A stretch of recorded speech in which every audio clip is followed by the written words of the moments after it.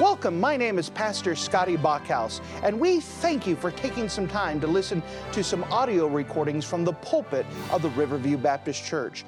Our desire is to show the Lord high, holy, and lifted up, as well as try to be a blessing to those through the Word of God.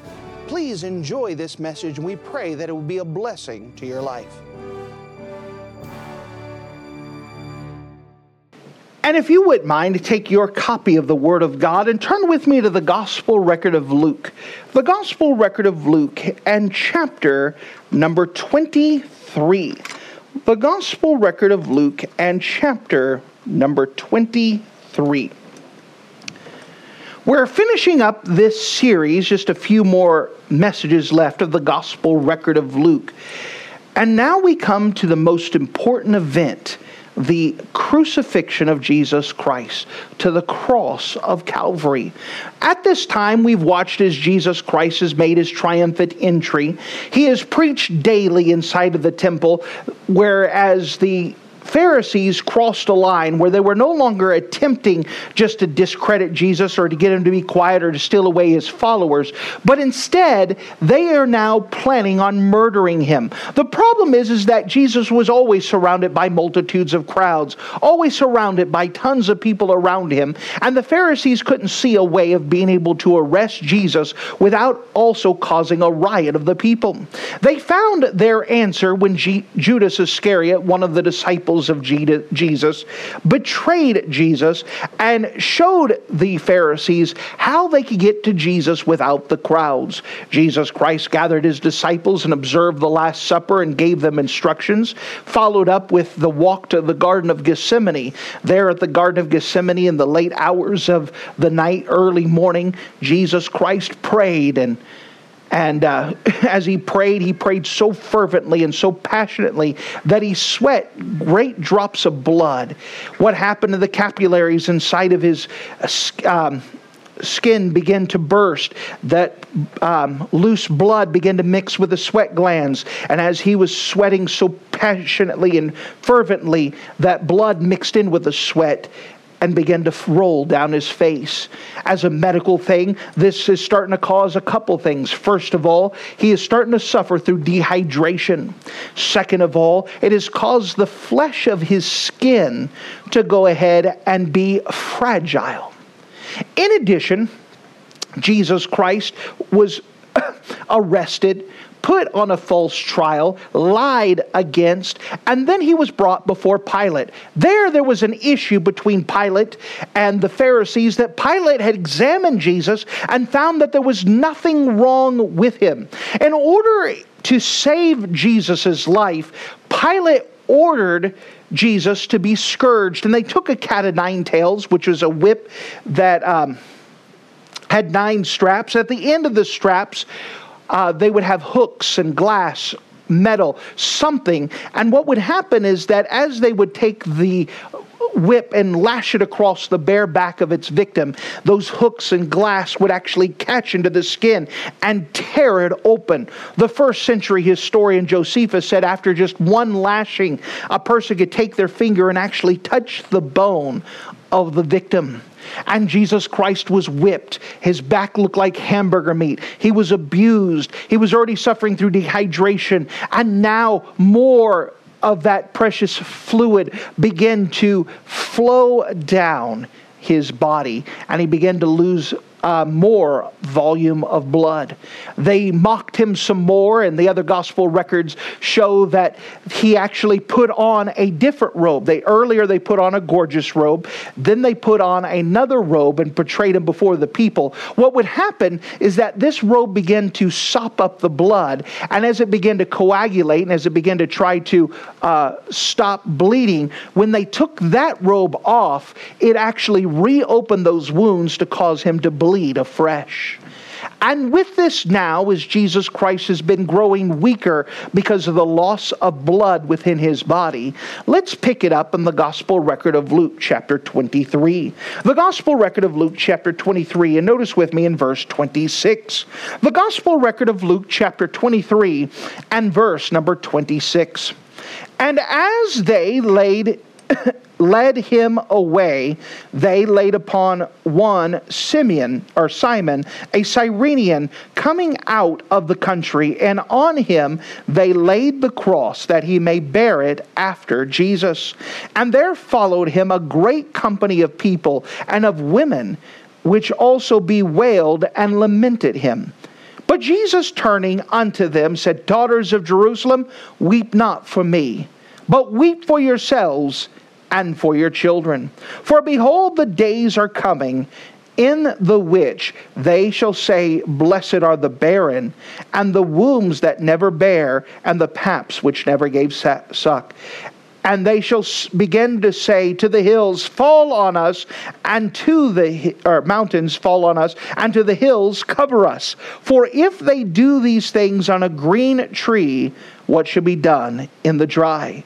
And there were also 2 other malefactors led with him to be put to death.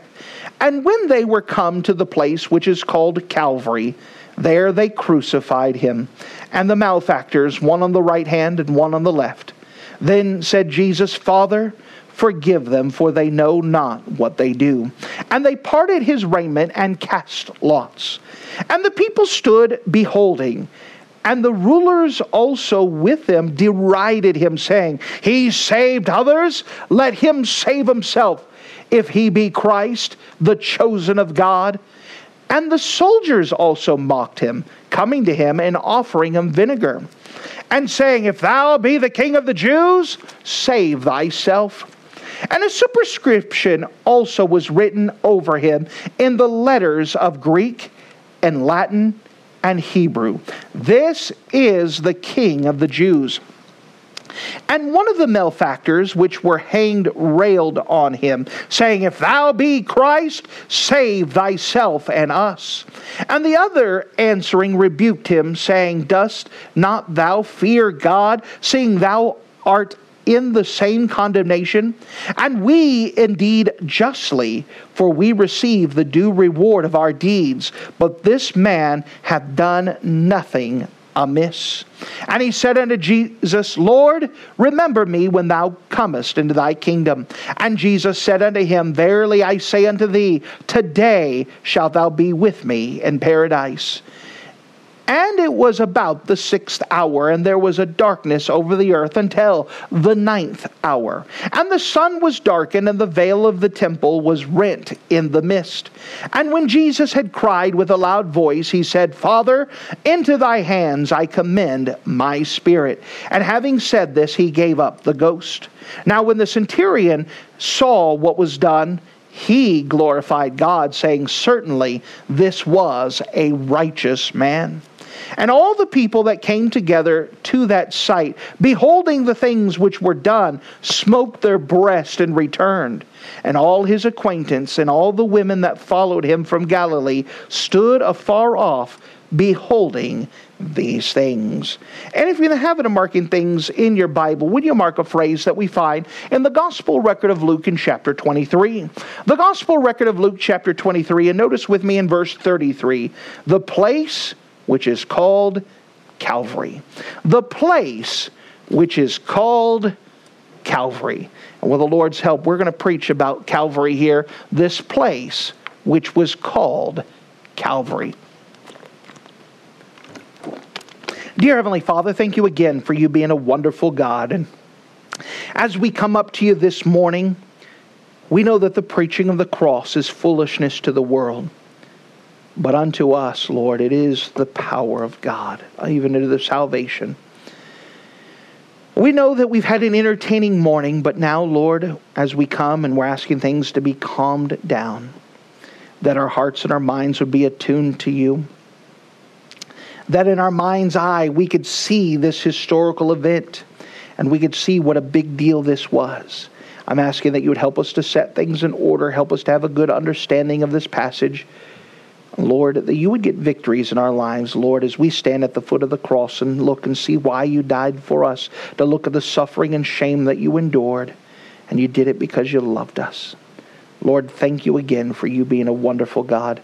Fill me with your Spirit and put power in your message today. Bless your word even now as it does its work. We love you in Jesus' name. Amen. As we come into this passage, we know that there's already been some events occurred. And as we've been said at the introduction, that there's already been a lot of loss of blood within the Lord Jesus Christ. His body is already starting to feel the effects of what is called hypovolemic shock. Hypo means low, volemic means volume. So he is starting to suffer through the effects of hypovolemic shock. As we start this account on the way to Calvary, we see this: the way to the cross. The way to the cross.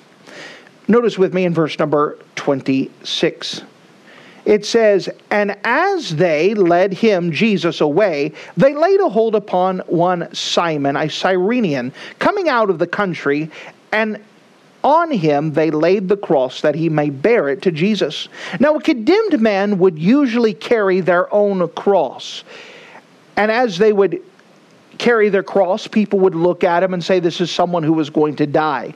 However, Jesus Christ had been scourged before this occurred. Now, as a point of reference, when people went to the cross, when criminals were crucified, they were not scourged. The cross was an excruciating event by itself. Jesus Christ was scourged because Pilate was attempting to save his life. But Jesus had suffered almost 2 death sentences back to back. The scourging, followed by the mocking and the making fun of, all the way up to the cross. So Jesus Christ, as he was carrying his cross, because of the hypovolemic shock, he's already lost so much blood that Jesus Christ collapsed. His human body collapsed under the weight of the cross. Remember, Jesus Christ is just as human as you and I are. He was also 100% God, but he felt the effects. He knew what it was to be tired, to weary. He knew what it was like to have his body fail him. And so they recruited a man by the name of Simon or Cyrene. Hey, you, some onlooker who was watching, you come here. We want you to carry the cross. Now, can you imagine that feeling? Normally, criminals carry their own cross. It was very unusual to have someone else carry the cross for them. And so now he is suffering part of that. People are like, what'd this guy do? And they're looking at him. We know that history tells us that Simon or Cyrene later became saved. After all, wouldn't you want to know about the guy that you were carrying the cross to? And he became saved. His son Rufus came to be a leader in the early, Rufus and Alexander. Both of them became disciples of Christ and early members of the church. But this was a big deal. Cyrene was some people believe that this was Simon of Niger, who became a very important member of the church of Antioch later on. Interesting as God put it together. And so this man was pulled to help Jesus carry the cross. Notice with me in verse number 27. "And there followed him a great company of people and of women, which also bewailed and lamented him." So as he followed, Simon was now carrying the cross. Jesus was being led to the cross. Following behind Jesus was a huge crowd of people, including a huge crowd of women. One interesting fact is that no woman in the Bible was ever recorded to oppose Jesus Christ. Think about that.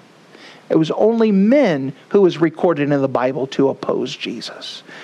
The women are speaking of very highly how they stuck with him. Even at the end of the story, who's there with him? The disciples have all scattered. It's the ladies who are there, faithful, even to the end of watching over Jesus Christ. So this company of women and company of people bewailed and lamented him. Jesus turns around to them and begins to give a prophecy of an upcoming war with Rome. He said, but Jesus turning to them said, "Daughters of Jerusalem, weep not for me, but weep for yourselves and for your children. For the days are coming in which they shall say, blessed be the barren, and the wombs that never bare, and the paps that never gave suck. Then they shall begin to say to the mountains, fall on us, and to the hills, cover us. For if they do these things in a green tree, what shall they do in a dry tree?" Now, because because of the rejection of the Hebrew people against Jesus Christ, that what's going to happen is that they're going to spark one rebellion too many, and Rome is going to declare war on them. And in 70 AD, that Jerusalem is going to be destroyed and the temple is going to be leveled. A couple years later, Rome is going to finish off the job at the mountainside of Masada, where they're going to destroy the rest of the Hebrew people. And the Hebrew people are going to be scattered throughout the world, never to be regathered together in a complete sense until the millennial kingdom in the future. But this is a big event, and Jesus is turning and gives this prophecy about this upcoming war on Rome. Now, as they go to the hill of Calvary, notice what occurs, verse 32. And there were also 2 other malefactors, criminals, led with him to be put to death. So as Jesus Christ is being crucified, 2 other men are being crucified to him, one on the left and one on the right. And when they came to the place which is called Calvary, there they crucified him and the malefactors, one on the right hand and the other to the left. Now at this time, Jesus Christ is already suffering through hypovolemic shock. He's bleeding from the wounds of the scourging earlier. He's got a crown of thorns on his head. He's been beaten. His beard has been plucked out and chunks of flesh have been pulled with it. His face has been battered so badly that according to the prophecy in the book of Isaiah, that you couldn't even tell that he was a man anymore. He's so bruised, so battered, cheeks swollen, eyes are almost swollen shut. He looks awful. And then they put him up on the cross. When they put someone up on the cross, they would nail their hands together. Back in the ancient world, the wrist was considered part of the hands. And the Romans would nail spikes that would go in about 5 to 7 inches all the way through. As it would go through the wrist, inside of here is what is called the median nerve. It is the most sensitive nerve in the body. And it runs all the way through the elbow. Oftentimes we could hit it just right and get that bad tingle in our arm, and we'll say that we'll hit our funny bone. But there's nothing funny about it when you hit that nerve just right. Well, when they're piercing the spikes into his wrist, it's just like taking a pair of pliers and twisting on that nerve, the electrical shock running through your body as they hammered it all the way through. It became an awful, awful thing. As the spikes would be put on his wrists, spikes would also be put on his feet. And then they would put him up on the cross. As they put him up on the cross, what would happen now is that the person would be laying against the cross. A criminal would be put up on the cross without a stitch of clothing, embarrassed and humiliated before the world.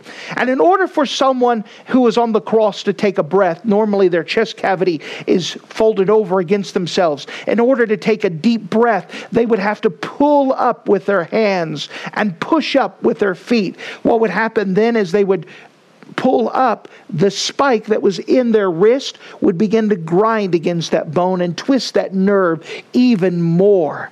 That person would take a breath and then sag back down. What made things worse for Jesus is because he just finished being scourged. His back is exposed. It looked like hamburger meat. And the cross that he was on was not nice, smooth, sanded wood, but it would be full of splinters and spikes. And in order for him to take a breath, his back, which is exposed, remember, you could even take and touch the rib with your finger. That as he would take a breath, his back would slide up and down in that wood and dive that wood even further inside of his body. They would invent a brand new term for this death to describe the pain. It is called excruciating. The word excruciating literally means out of the cross. He is in great pain. As the cross is put into the ground, the arms would be pulled and stretched out 6 inches in length as his shoulders become dislocated. And because they're dislocated, it would feel like glass rubbing on each other when he would have to pull up to take a breath. Just his arms are now stretched out. His arms are out of the socket, full of pain. But his work is not done yet. We saw the way to the cross. Now let's see the work of the cross. The work of the cross. Pick it up with me in verse number 34. Then Jesus said, Father, forgive them, for they know not what they do. As Jesus Christ is in excruciating pain, his thoughts go to forgiving those who are at the point in time murdering him. Could you imagine that? That as they're hammering in the spikes, as they put him up on the cross, as he feels his arms pulling out of socket, as that wood drives into his open back, as he's feeling the worst pain anyone has ever felt on earth, he says, Father, forgive them. This is an interesting and important statement because Jesus Christ's forgiveness goes a long way. In the book of Acts chapter number 2, many of these people who were there at the cross got saved as part of that 3,000 people who got saved. As Peter looks around the crowd and says, you put him up on the cross, as many of them were present and part of this event. Jesus Christ's forgiveness even went to those who were murdering him in an active sense. What great forgiveness that Jesus has. He's willing to forgive anyone and everyone, even those who were crucifying him. Of course, the Roman soldiers who were cold and callous, they're used to people dying. Notice what they do. They parted his garment and cast lots. Now, this is a different study in itself, but the clothes that Jesus wore was a seamless cloak. It was an important cloak because it identified him, just by looking at his clothes, identified him as a teacher and a master. You see, it's so important that this was a prophecy made 1,000 years beforehand about what he would wear. Again, a whole different study in itself, but it does matter what you wear. If God makes a prophecy about what someone's wearing and what's going to happen to them, it does matter what you wear. Well, the Roman soldiers, they parted his raiment and cast lots. By the way, they did this in front of Jesus as a way to mock him. If you could look down and see a cloak that identified you as status, your status as a teacher, and they're gambling over it and said, who's going to get this? Who's going to have this garment of this teacher that we're crucifying? And they're gambling in front of him. Notice, if you don't mind, as it goes on in verse 35. And the people stood beholding. And the rulers, meaning the rulers of the Pharisees, also with him derided him, saying, He saved others, let him save himself, if he be Christ or the Messiah, the chosen of God. Now the religious rulers, they're getting their victory. This is what they've been working towards. The one who's been bothering them these last 3.5 years, he's done. He's over with. And they are there to jeer. Never let told you so get away. They are there. They have won. Can you imagine, as Jesus dying on the cross, going through the worst pain any person has ever felt, that taking a breath is driving these spikes further into his open wounds. He is losing blood rapidly. He's watching people gamble, and he can't even die in peace. The Pharisees are there yelling, mocking. You'd almost think they would lose their voice after getting through yelling at Herod earlier, telling him to crucify. You'd almost think they would lose their voice as they were very much fighting to get Pilate to kill him. You think they would be done, but no. They are there yelling, deriding, making fun of him, throwing parables back into his face, taking all of his teachings and crumpling it up and tossing it at him. And Jesus said, forgive them. What a powerful God. He was willing to forgive them. Verse 36, the Roman soldiers start gathering up in here. The soldiers also mocked him and coming to him and offering him vinegar. Now, once again, we could see Jesus Christ is going through dehydration. He hasn't drinking anything since the Last Supper the night before. He's been losing volumes of blood. The Bible gives a different account where he just says, I thirst. one of the 7 sayings of Christ on the cross. And the Roman soldiers take vinegar, which does not quench your thirst, and take it and rub it against the lips. And what it does is it's going to sting those lips that are now dry and cracking. It's going to make it give him more of a sour taste in his mouth than what's already there. The tongue is already starting to swell up because of the dehydration, and this is going to make it all worse. This is just a way of torturing. It's not going to kill him. It's just going to make him a little bit more miserable as they're making fun of him. And they're all saying, listen, if he's Christ, come on down. If thou be the King of the Jews, save themselves.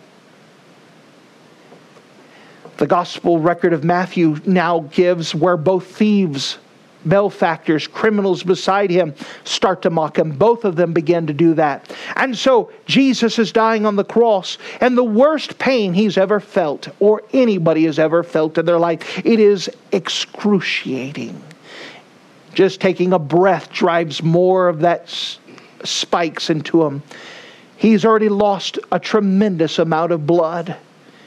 His clothes are being gambled for. The Pharisees are yelling at him. The soldiers begin to mock him. And then the 2 thieves begin to make fun of him. They're dying on the cross and they're making fun of him. Jesus Christ has surround sound of complaining, of jeering, of making fun. He can't even die in peace. It is a miserable, awful experience. You know, sometimes we may get in our mind that we see the 3 crosses off in the distance. But let me tell you, they're not lonely there. There is tons of people surrounding.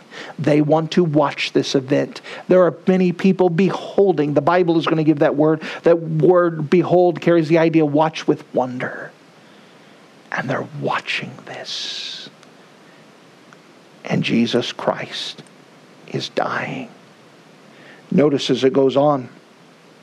Verse 39, and one of the malefactors which were hanging railed on him, saying, if thou be Christ, save us and them.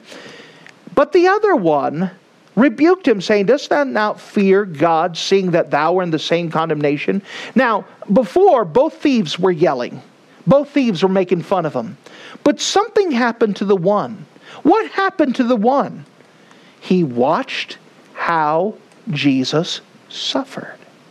Jesus Christ has suffered like no one else. It's not just being on the cross, which was excruciating itself. He had been scourged. He's lost so much blood. You could tell the abuse on his face, his beard being plucked out. He's watching as the Pharisees are yelling. He's watching as the Roman soldiers are mocking him. The thieves have been yelling, and this one thief has been watching the whole time. What has he been watching for? He's been watching for Jesus' reaction. You see, when people are hurting, we usually give them a pass. Oh, they're hurting, that's why they're grumpy. Oh, they're hurting, that's why they're upset. Oh, they're hurting, that's why they're yelling. But Jesus is in awful pain, and he's not yelling back. He's not saying, I'm raining down thunder. He's not saying, guys, you watch, you're going to get this. Jesus is saying, I forgive you. I forgive you. I forgive you. There's a lot of people who were not paying attention to that. They think they won.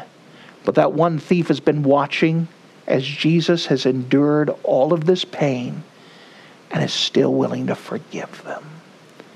Something happened. May I pause and say that people watch when you suffer? People watch when you're in pain? People watch when you're in hurting. And the best impact that you can have is not when you're having a good day. The best impact you can have on the community around you is when you're having a bad day and still have the joy of the Lord. Remember that joy of the Lord is not happiness. The joy of the Lord is a peace that comes from God because you're right with God. That's what changed the thief's life. If Jesus did not respond properly, that thief would not have gotten saved. And people watch you in your worst days, and they see how you respond. And it's going to attract them to Christ, or they're going to say, oh, there's nothing real there. It is very easy to behave like a Christian when rainbows are out, sun is shining, and everything's going well. But you let someone hurt, you let someone go through some awful things, and they still have a joy of the Lord. That's what brings people to Christ. That's when they say there's something to this. So the thief looks down and says, listen, this man has done right. Verse 41, and we indeed justly, for we receive our due reward. You know what he meant? He says, we're a sinner, and because of my sin, we deserve punishment. But this man hath done nothing amiss. He said, not only are we sinners, and not only do we deserve punishment, Jesus is perfect. He's done nothing wrong.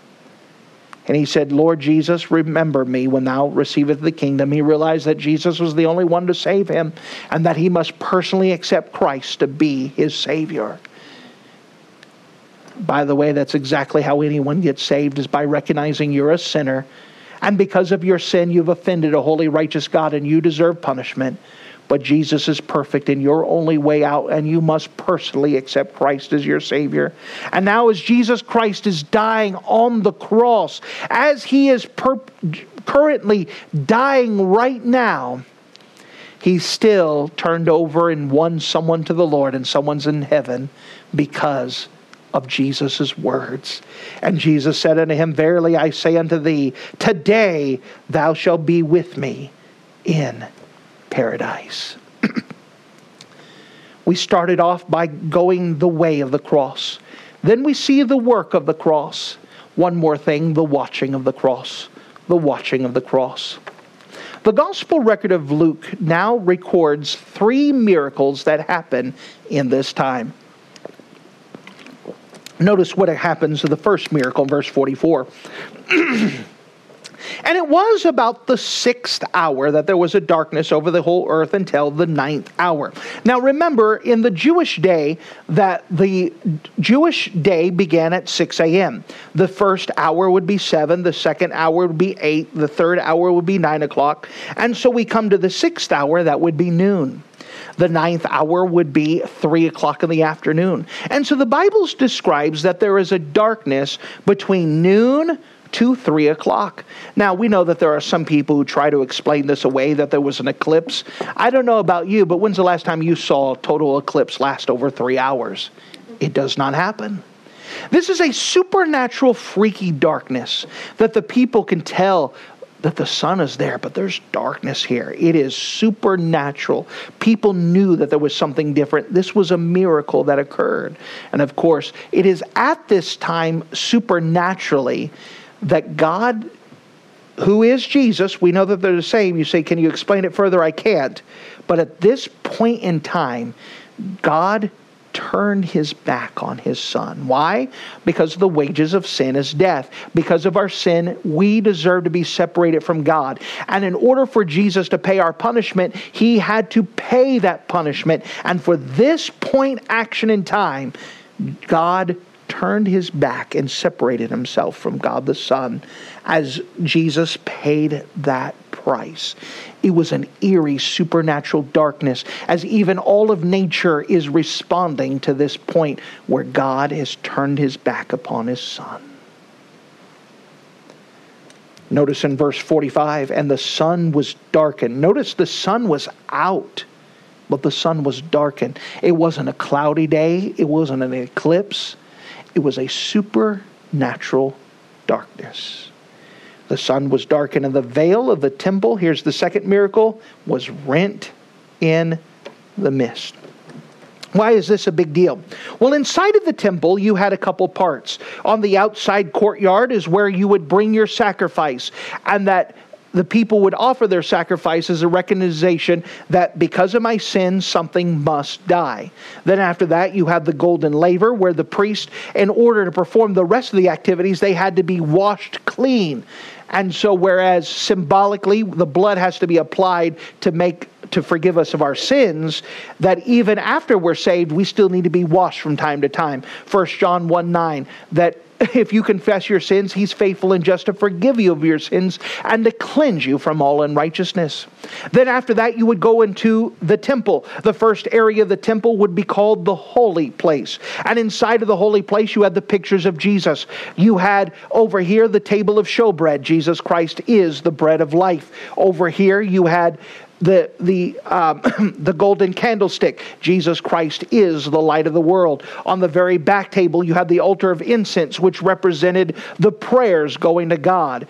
And then you would have a big thick curtain called the veil that would separate from the holy place to the Holy of Holies. Inside of the Holy of Holies, you had the Ark of the Covenant, which was a physical representation of the presence of God.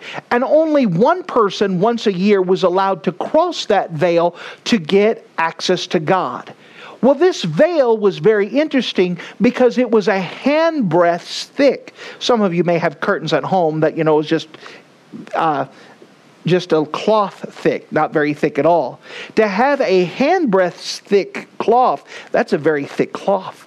It's something that doesn't break. It's like a big fire curtain.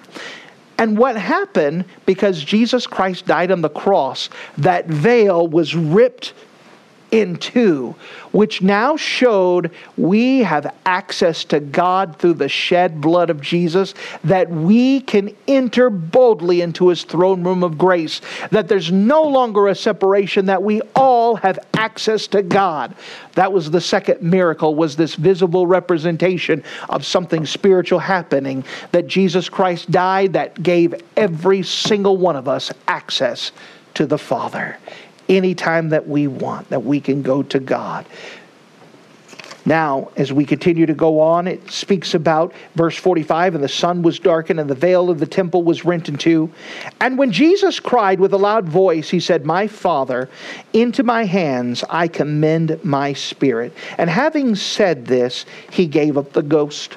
Now, as we go back medically to the Lord Jesus Christ, because He has lost so much blood, hypovolemic shock, that in order to pump what blood is left in His body, His heart now has to beat harder to try to pump what little fluid He has to the rest of His body to keep it alive. Because the heart is working so hard, it is starting to build friction. Around the heart, you have what is called the periocardial sac. Basically, this is a smooth muscle that allows to ease a friction. And a more fluid would start to go into this periocardial sac with the idea that it's trying to ease the friction. But what is happening is, as it's filling up with fluid and the heart's still trying to beat, it's actually constricting on the heart. Now the heart has to work even harder in order to pump the blood to the rest of the body.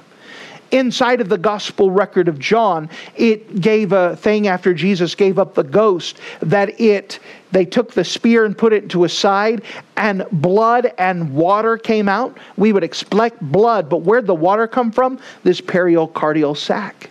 Eventually, this periocardial sac swelled up so much that it squeezed and constricted the heart, that the heart could no longer beat.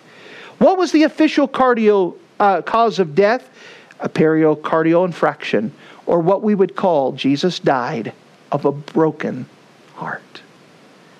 That Jesus Christ's heart stopped beating. No more blood was there to pump.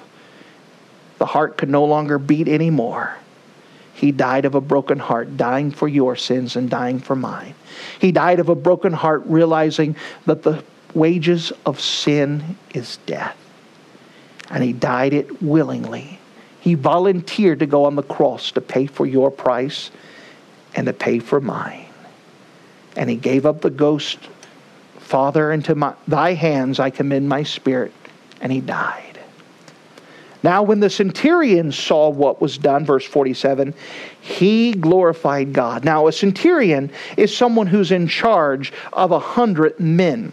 This is someone who's worked his way up to the ranks, and he has been familiar with death. And as he's witnessed people crucified many times before, he's never seen someone die like this. Jesus took time to forgive others. He took time to make sure his mother was taken care of. He ignored every insult his enemies hurled at him. He accepted the dying thief. The centurion witnessed the supernatural darkness. Then, as Jesus sovereignly gave up the ghost, that Jesus was not killed, he willingly gave up the ghost. When the centurion watched all of this, he came to his own conclusion. He said, certainly this was a righteous man. He said, I've never seen anyone die like this before. And we personally believe with this statement that this Roman soldier trusted Christ to be his Savior too, watching these events that happen. Verse 48, and all the people that came together to that sight, beholding the things that were done, smote their breast in return. They're witnessing these things and they go, wow, the centurion wasn't the only one. Everyone else is watching as Jesus did all of this. And they go, wow, this is amazing. They beheld these things. Notice in verse 49, and all his acquaintance and all the women that followed him from Galilee stood afar off, beholding these things. This word behold is used several times here. Again, it's to watch with wonder. The centurion watched with wonder. The people watched with wonder. And then in verse 50, we'll cover tonight, behold, watch with wonder as God puts another thing in action that was impossible to do. But Jesus' followers watched these events. Again, why did Jesus die on the cross? Because that's what we deserve. There's none righteous, no, not one. We've all sinned and come short of the glory of God. For the wages of sin is death. That Jesus Christ died on the cross because he loved us. And because he wanted all of us to have that eternal life, the forgiveness of sins, to have access to God. One of the problems that we have as Christians is that we get used to being saved. We're saved for so long that we become cold and calloused. Songs of the cross no longer stir us. We're used to the sights and the sounds and it no longer moves us. When in fact, the cross should still do something for us to realize that he died for me. Anytime that I start feeling like I'm the man, anytime I feel like I could do whatever I want, what I need is to go back to the cross and realize he died for me. How can I sin against such love? How can I sin against him when he's done so much for me? It should humble us to look and say, that's what I deserve. I deserve that. It puts us in a place quite a bit when we think about the sin that we're about ready to commit. That death is what we deserve for that one sin. We should look at beholdment to think about Christ willing to die for that, knowing all the pain that he went through, that they had to invent a brand new word to describe the pain he went through, excruciating. And I think that he did it willingly because he loved me.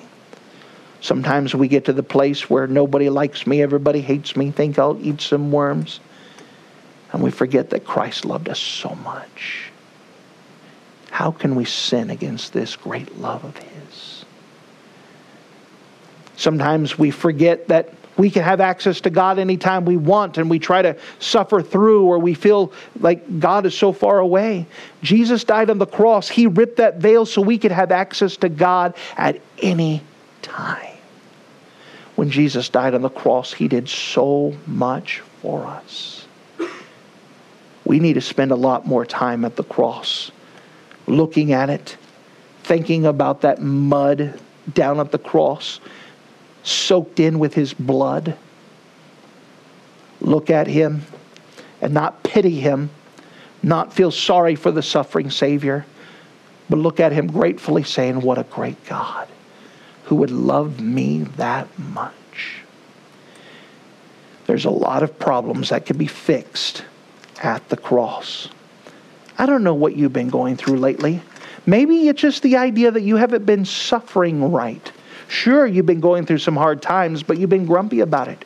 Sure, you've been going through some pains, but you've just been excusing your behavior. Let me tell you that Jesus suffered like no man and still left a good testimony, had a peace that passeth all understanding. Maybe it's the idea that you've been involved with sin and been cold and calloused. It doesn't matter. It does matter. God has done so much for us at the cross of Calvary. Thank you for listening to this audio message. This is Pastor Scotty Bachhaus, and I encourage you to take this information that you just received and make a specific decision to follow after the Lord. If you don't know Jesus Christ as your Savior, let me beg you to take the time to receive Jesus Christ for the forgiveness of your sins. If you are saved, I encourage you to make a decision in your life to help you get closer with the Lord. If there's anything specific we can do to be a blessing or to pray for you, we encourage you. Look us up on the internet at riverviewbc.com. Once again, that's riverviewbc.com. Or if you would prefer to call us, you could give us a call at area code 920-530-6308. Once again, that number is 920-530-6308. If there's anything we can do to be a blessing or an encouragement to you, please let us know. We would love to make ourselves available. Thank you.